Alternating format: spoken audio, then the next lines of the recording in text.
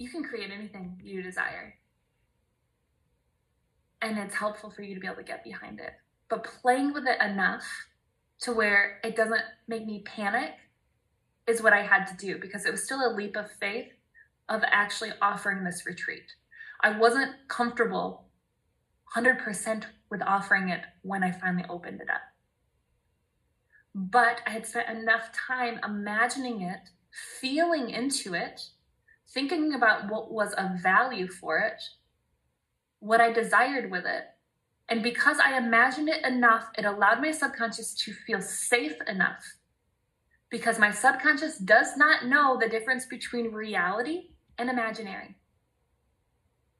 So if I'm imagining something and I imagine it enough where it thinks we've already been there before, it's not as scary. But if I run away from imagining it because it feels scary when I first imagine it, and then I decide to jump off the cliff and hope to fly, your wings aren't going to work. You're going to eat shit. Usually. Not always. Just a possibility, right? We live in infinite possibilities. Here's the cool thing. Whatever you decide to do, you decide to leap, you eat shit, you fly, who cares? It goes exactly how it's supposed to go.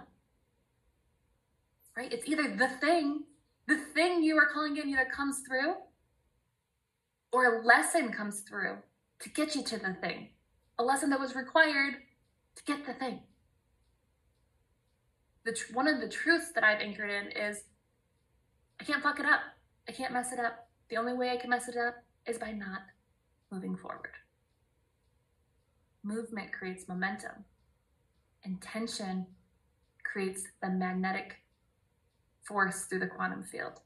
Imagination, quantum leaps. Use your imagination more. Notice what comes up for you when you imagine living out and creating your dreams. And when they feel so big and scary, break it down to something small enough to feel possible to do. So I imagined this retreat enough. I played with this retreat enough, this idea enough to finally say yes. And I got to the point where I'm like, okay, do we do it or we not do it? Decide. And when I thought about doing it, what is the worst thing that could happen? Oftentimes I'm working with clients and they're like, I think I'm ready to quit my job. I'm like, what's the worst thing that could happen? Quit your job and then go back to your job. You're in your worst case scenario right now. Give it a try. Not the best for everyone. In that situation, seemed okay to share that. You apply what's best for you.